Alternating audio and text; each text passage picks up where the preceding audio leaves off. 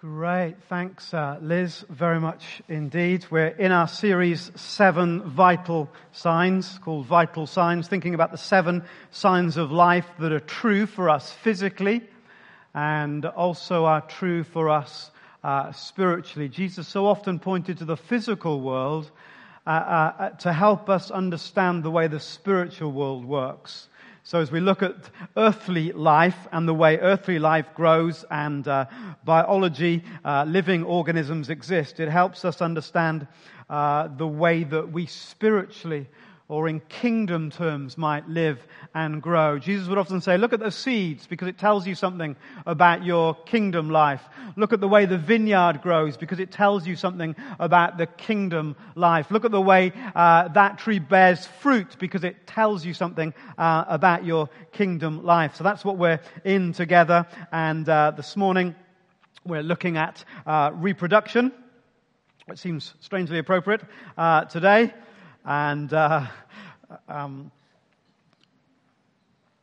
all living things are designed with the capacity to reproduce.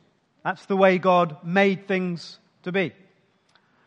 It was God's intention that the way life would grow and change and develop would always be movemental. In other words, Adam and Eve would have children who in turn would have children, and you start off with 2 and you'd end up with 4, 6, 8, and you'd multiply, not just additionally, in fact, but exponentially. So exponential or movemental growth has always been part of the way God has created the world to be. And 7 billion people on planet Earth is a constant reminder of that. It's a physical reality, but it's also a kingdom reality. And even though Jesus was a single, unmarried man, the highest priority of his ministry, arguably, was reproduction. Jesus was focused on reproducing himself in others who would go on then in turn to reproduce themselves into others also. The first thing that Jesus said when, almost the first words, the first action that is recorded of Jesus in the Gospels, is when he walks along and he sees a couple of fishermen and he says to them, "Come follow me. Come follow me." And those words in that culture and in that context are packed with meaning. In the same way that today we can say certain words and they have a whole kind of history and an association attached to them. When Jesus said to those disciples, "Come follow me," he was saying words that every boy had always wanted to hear. In that culture, as a boy, you would grow up wanting to be not a train driver, but to be a Jewish rabbi. That was the pinnacle of achievement, the pinnacle of being part of the social standing in the culture. And all of your education was geared towards one day becoming a rabbi. And so in your early years, you would learn a lot of the Old Testament scriptures. And memorizing them, in fact, the whole of the Old Testament eventually you would have to memory. Which, of course, we've all done anyway, so we're off the starting blocks. But every now and again, those that weren't going to make it, those that weren't going to be good enough to become a rabbi, would leave that whole process, and they would usually take up their father's business, fisherman, carpenter, whatever it might be. And then those that looked like they might make it would carry on. And what they needed in order to become a rabbi was for an existing rabbi to say to them, "Come follow me. Come follow me." And when a rabbi said to you, "Come follow me," that rabbi was saying, "I believe you've got what it takes to become like me. I believe you can learn what I've learned, you can do what I do, In fact, you can be who I am. So when Jesus said to those first guys by the lake who were fishermen, "Come, follow me," Jesus was saying to them, look, I believe that you can do what I do. I believe you can learn what I've learnt. In fact, I believe you can be who I am. That's why immediately they left their nets and followed him. Because it was more than a dream come true. That Jesus himself should say, I believe you can do what I do. And I believe you can be who I am. And he said that to all of us. When every one of us here heard that call from Jesus, "Come, follow me," Jesus effectively was saying to us, and still is, I believe, that's Jesus, I believe that you can do what I do. Isn't that amazing? Is that absolutely amazing? I believe you can be who I am. That's the call that Jesus has placed on our lives. And before we go any further this morning, full of our doubts, our insecurities, our imperfections, our regrets, our failures, our disappointments, all the heap of stuff that makes up our lives, Jesus believes that we can become who he is. It's an amazing thing. Which is exactly why, towards the end of the journey that Jesus had with those disciples, so perhaps 2.5, maybe up to 3 years later, Jesus says in John chapter 14, if you believe in me, you will do what I have been doing. That wasn't a new idea. It wasn't a shock. It was what had been true and implicit right from the beginning. Jesus is taking them right back. Remember, I've called you as my disciples. I know I'm about to leave, and the disciples were getting panicky. He said, remember what this is all about. If you believe in me, you will do what I have been doing. And then, in fact, he goes on and says, you will do even greater things than these. This is John chapter 14 and verse, about 21. You could see it on the screen if we had one. And then just to kind of drive the point home, as if somehow we might miss it along the way, Jesus, when he comes back to life on the third day, the resurrection, he bursts into a locked room where the disciples are, and he breathes peace on them, which was kind of him because they were well scared. And he says, as the Father has sent me, I'm sending you. That wasn't a new idea or a shock or a surprise. That's what this whole thing had been about. That's why a rabbi invests in his disciples, that the disciples might continue on where the rabbi leaves off. And so Jesus was totally committed to reproducing his life into these 12 men, that they would go on and do the same and reproduce themselves into perhaps 72, just to pick a number out of the blue that we read about in the scriptures, and then so on and so forth. So, some reproducing principles. Because if we're called to follow Jesus, then what was important to him must be important to us. Firstly, you can't reproduce what you don't have. Freely you've received, freely give. You can't reproduce, you can't pass on something that you haven't got. Which is a shot across the bow of preachers and teachers, because preachers and teachers can waffle on a lot about things that they might not have true in their experience. But actually you can't disciple anyone that way, ultimately. You can only pass on what you actually have.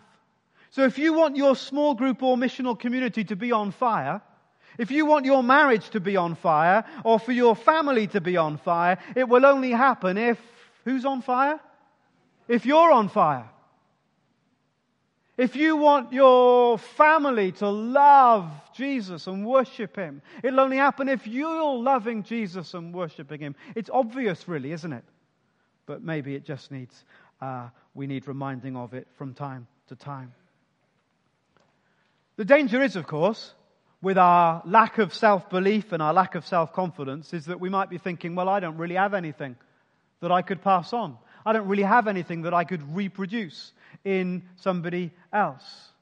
That is an absolute contradiction to what Jesus has said when He said to you, come follow me. Can you see that? Jesus says, look, you can be like me. You've got everything to pass on. Turn to the person next to you and say, actually, you've got loads to pass on.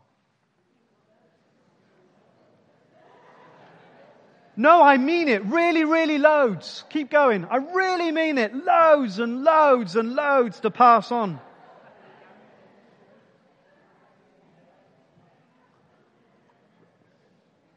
And so principle number 1, you can't reproduce what you don't have. Principle number 2 must be that you must reproduce what you do have. You must reproduce what you do have.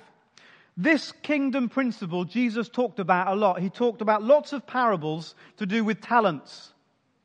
And what were you to do with a talent? It doesn't matter which story you pick. The basic thrust of the kingdom principle is the same. Talents are to be, begins with M. Multiplied. Multiply. See, when I grew up, I thought that it was a really, really harsh reality for the guy who dug a hole and put it in the ground. I thought, fair play. At least he's looking after what he'd been given. I didn't think that was too bad. And so I thought when the master was so cross with him, I thought that was a bit unfair, to tell you the truth. And in my youthful arrogance, I thought perhaps I'll rewrite that parable for Jesus to help it make more sense to the modern reader. And then suddenly I saw it. If you don't multiply what you've got, it's over, isn't it? It's dead. It's finished. It might not as well not be there. Forget about saying it's in the ground over there. It's useless in the ground over there. If we do not multiply, if we do not reproduce, we die. So when it says, that poor chap, I was afraid and went out and hid your gold in the ground. See, here is what belongs to you. And you can sense the fear that he had. So it's important in church life then what we celebrate. You see, if things are to be multiplied, then what we celebrate is really important. I think that predominantly in church culture over the last sweep of time, that we celebrate the mega servant. So we put a lot of prize on someone who's done a job for a long time. George has been our church secretary for about 6 million years. And that's fantastic. Frida has run the sisterhood for 49 years. And that's brilliant. And these things are fantastic. And they are brilliant. But often at the end, they leave a huge vacuum. And you end up in a scenario where people are always looking back to that period of the mega servant. Oh, church secretary was way better in their day. Or the sisterhood used to be run by Frida, and it was fantastic then. And it's 30 years later, and we're still bellyaching about it. And the reason is that we've encouraged people in our church culture to do the job, and we've affirmed them in the job, absolutely correct in doing that, but we haven't really talked about the need to reproduce in the job. And so we celebrate the person who's done it for 40 years, probably with more voice and celebration than we celebrate someone perhaps who did it for 8 years, but then developed 2 or 3 other people who went on to lead other groups like that. And do you see where I'm going? And so we need to be really careful about what we celebrate. And of course, it's true for us. It took me a long while in ministry to get the hang of this. Confession time. It's good for the soul. It's a good job I've hung around for a while, or I might never have sussed it. That what I needed to do was to reproduce the ministry in others. I thought you'd paid me to do the ministry. That's what I thought. How daft was I? And then one day I woke up. I can tell you almost the day that I woke up. It was one of those, it was just a normal weekend, really. It was in the season where I did almost everything. Don't feel sorry for me. It's just what I did. I didn't feel bad about it. Saturday night, I'd go back to my sermon to make sure it was ready for the Sunday morning. Then at about 12 midnight, I would prepare the PowerPoint slides that then probably took a couple of hours that would take me through to 2 a.m. Then I'd get up about 6 just to make sure the whole sermon and the service and everything was ready. Then I came to church, and on this particular morning, it was fantastic because I led the service, I led a dedication, I did the intercessory prayers, I did communion, I did the notices, the offertory prayer as well, and I preached the sermon. But the brilliant thing about it, and you go, what's that? Ministers have been doing that for years. Absolutely, of course we have.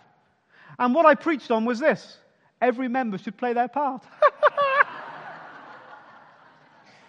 What an absolute load of rubbish.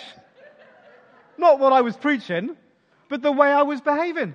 I was the problem, not the solution. Can you see? We were reinforcing something that we were saying isn't the truth, isn't what we want to be about.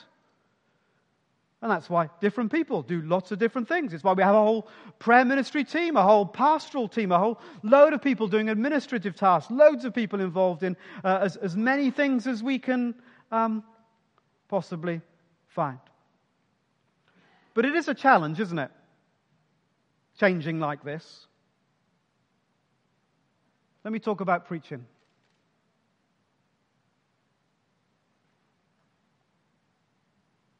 Preaching is the one area over the years that I haven't successfully achieved it yet.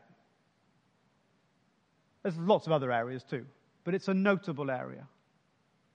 And you'll notice that my mind shift has changed in recent years, and there are more people taking part, more people sharing a sermon, more people having a go at a sermon. And what do we say when that happens? Oh, I don't like that. Don't like it when Simon's not doing it. What are we paying for anyway? Isn't that his job to do that? He can't even be bothered doing the sermon anymore. Do you know what? Doing a sermon myself is way easier than helping somebody else. A million times easier. But somehow, can you understand? We've got to push through that. Because maybe one day, I'll have to go to the hole in the ground and say, here's the preaching thing you gave me, Lord. I'm just offering it to you back. Because I haven't multiplied it out. That would be a sad moment for me. And in a sense, for all of us. So there are challenges along the way about what we celebrate, what we encourage, what we push forward, even though it's costly, even though on times we don't like it, even though it's despairing, isn't it? Jesus said to those disciples, oh my word, how long have I got to be with you? I just want to get rid of you all and get another lot because you're hopeless. That's what the Message says, I think. Kind of idea about what Jesus was saying. You know, and you can see the frustration in it because it's not easy.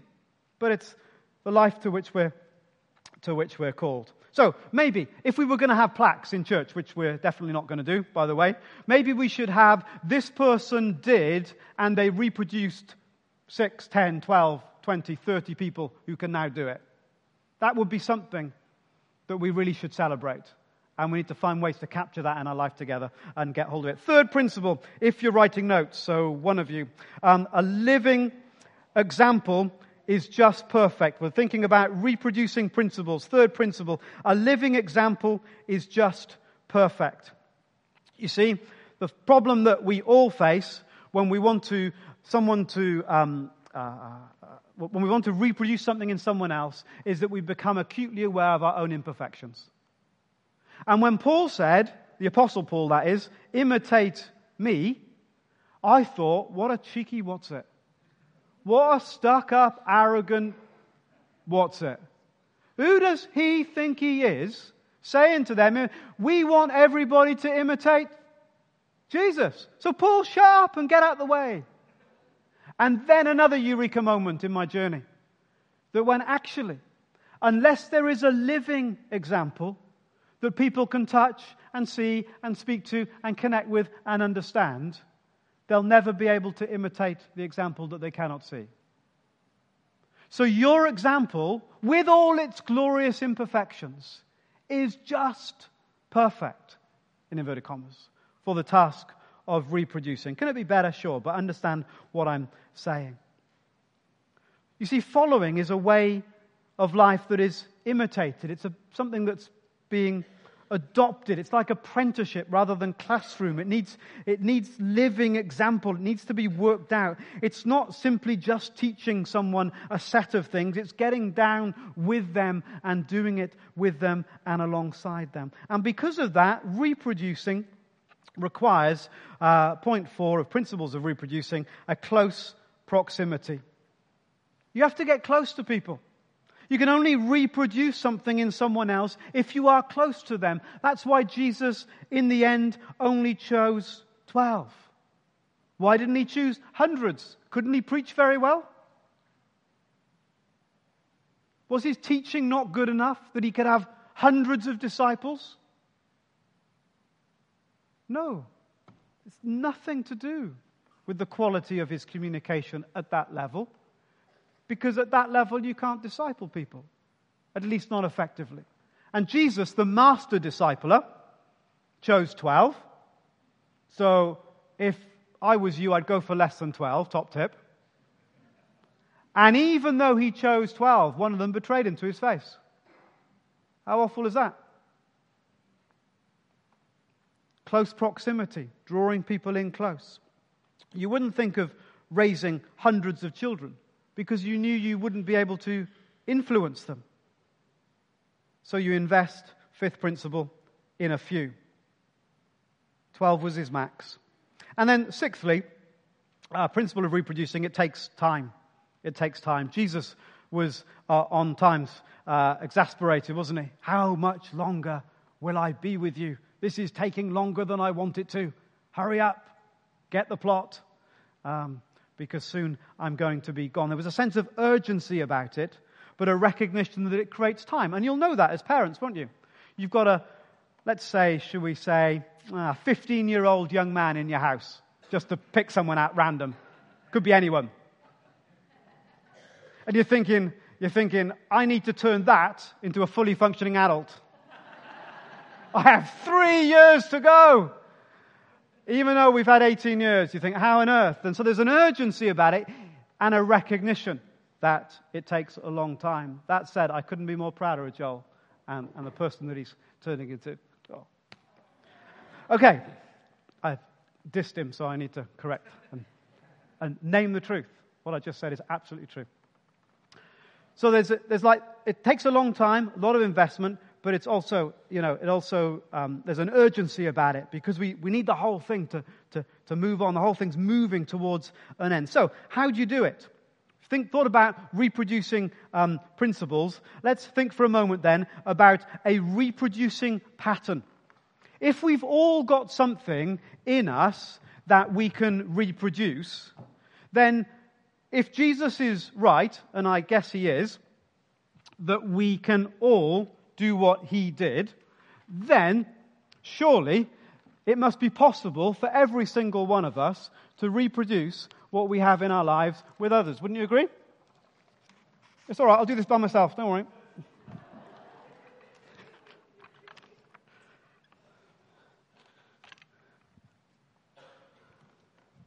Thank you, Jane. Give Jane a round of applause. At least she helped. The rest of you just laughed.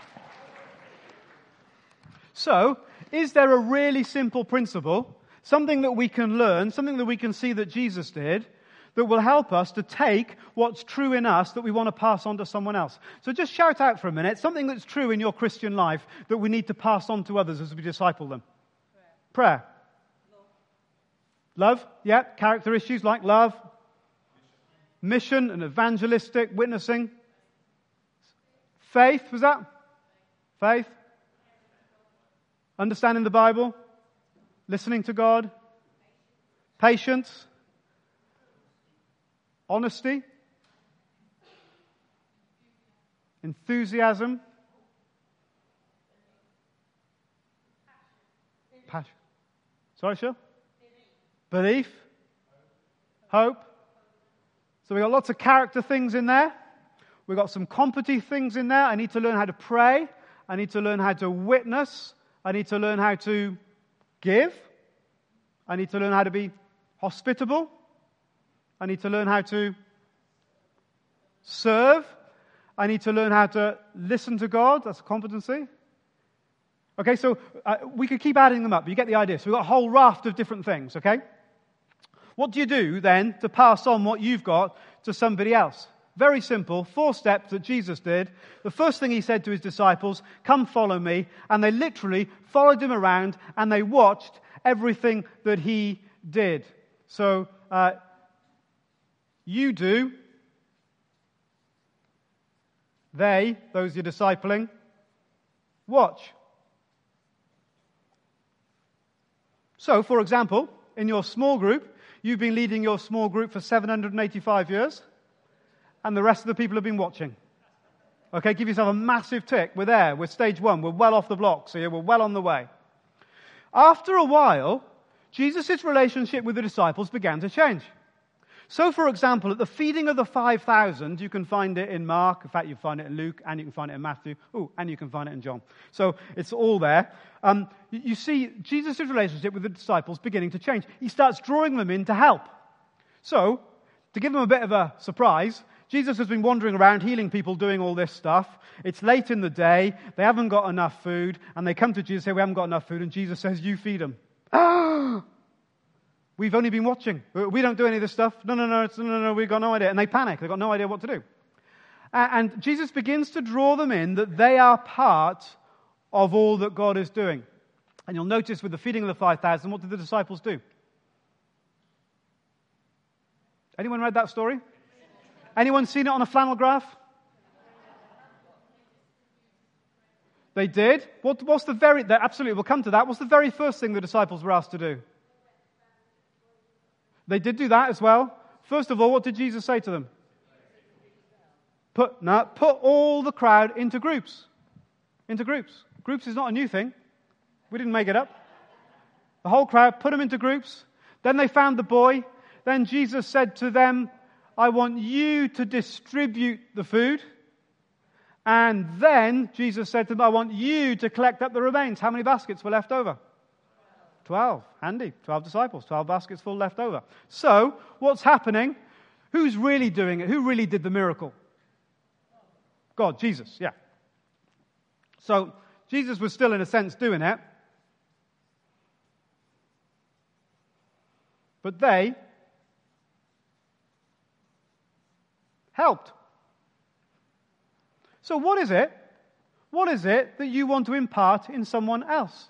Honestly, if it's your quiet time, invite someone to share your quiet time for a week, 2 weeks, 3 weeks. Then ask them to help you in your quiet time. You can read the scripture today. You can pray this prayer today. You can think about what God might be saying today. Because you've watched me and you've been part of me doing it, you can help. Then the whole thing begins to move on, and you get to around the middle of the Gospels, and what does Jesus do? He sends them out. He says, hey guys, you've been pretty good at helping, off and on. Now have a go. And he sends out the disciples 2 by 2, and they, for the first time, by themselves effectively, begin to do what Jesus had done, and they were amazed, weren't they? So would we be. And even the demons obey us. And Jesus says, this is amazing, but remember that the best thing is not that the demons obey you, but your name's written in the book of life. Amen. So, what begins to happen is they do something, and you or Jesus help. So you just switch it around. That's what Jesus did. After a while of them helping, he said, why not you have a go, and I'll still be here to help you. And then we accelerate on towards the end of the Gospels, and at the very end of the Gospels, what does Jesus say? Go. Go. Go, you go do what I have done with you. So they do.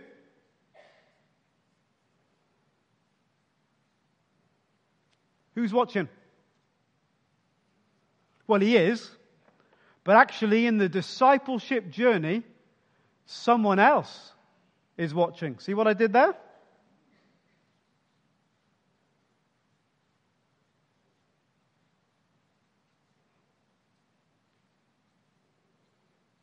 Gosh, this board is for short people.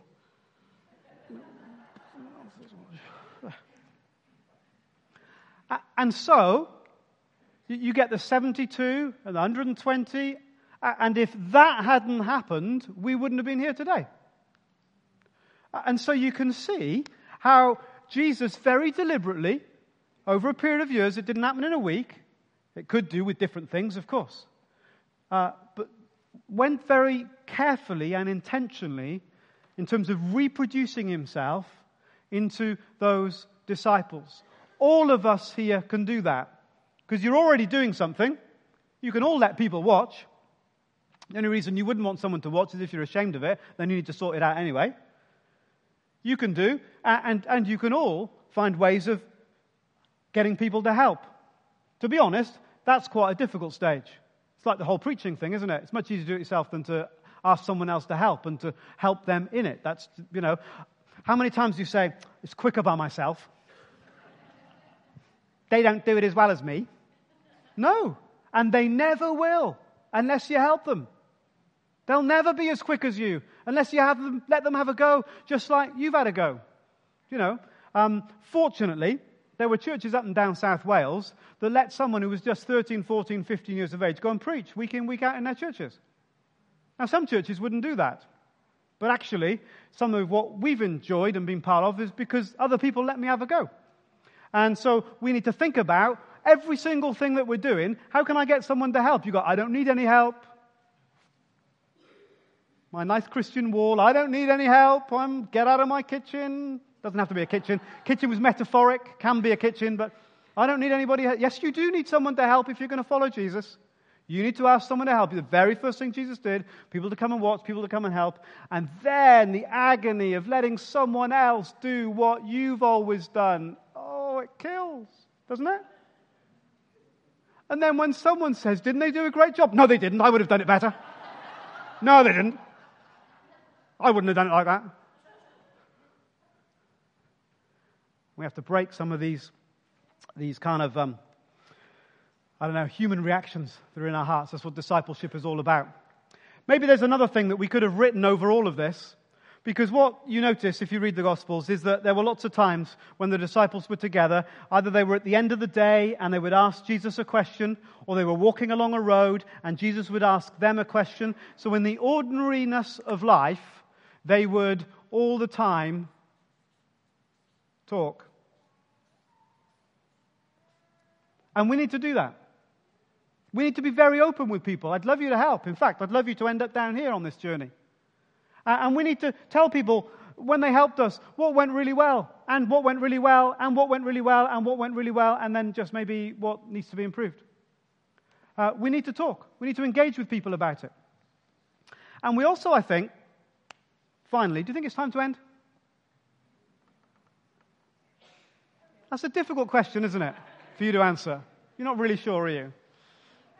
It sounds like a squirrel, but I'm sure the answer is Jesus.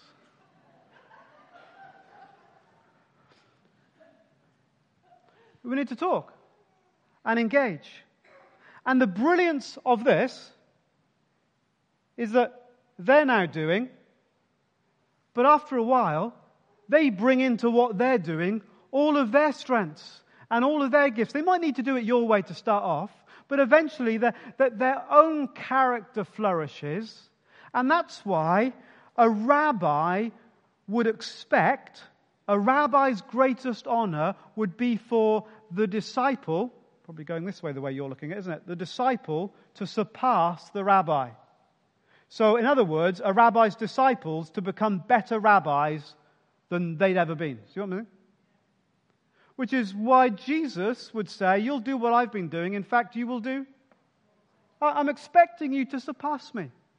Because that's the expectation that the rabbi has of their disciples. And why would Jesus expect us to surpass him? Because the same Holy Spirit is in us. The same Holy Spirit.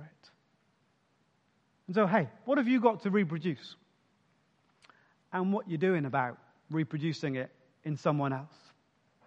If we did more of this and less of running the organization that we call church, we would grow a lot quicker. Now, that's a very simple yet very true statement, I think. That doesn't make it easy at all, because keeping it all happening can be, for all of us, all time consuming. But where we need the Spirit to be touching our lives and our minds is that if I do not pour what God's poured into me into others, we die. If you do not pour into others what God's poured into you, we die. The vital sign of life is that we're reproducing. And it's an amazing thing, isn't it? When you step back and you see how God's taken what was imperfect in you and through you planted it in somebody else, and they've been able, as it were, to stand on your shoulders and be and go further than you've ever gone. It's what we long for our children. It's what we long for the young people. It's what we long for everybody around. So they'd stand on our shoulders and they'd go further and deeper in the kingdom of God. Let's pray.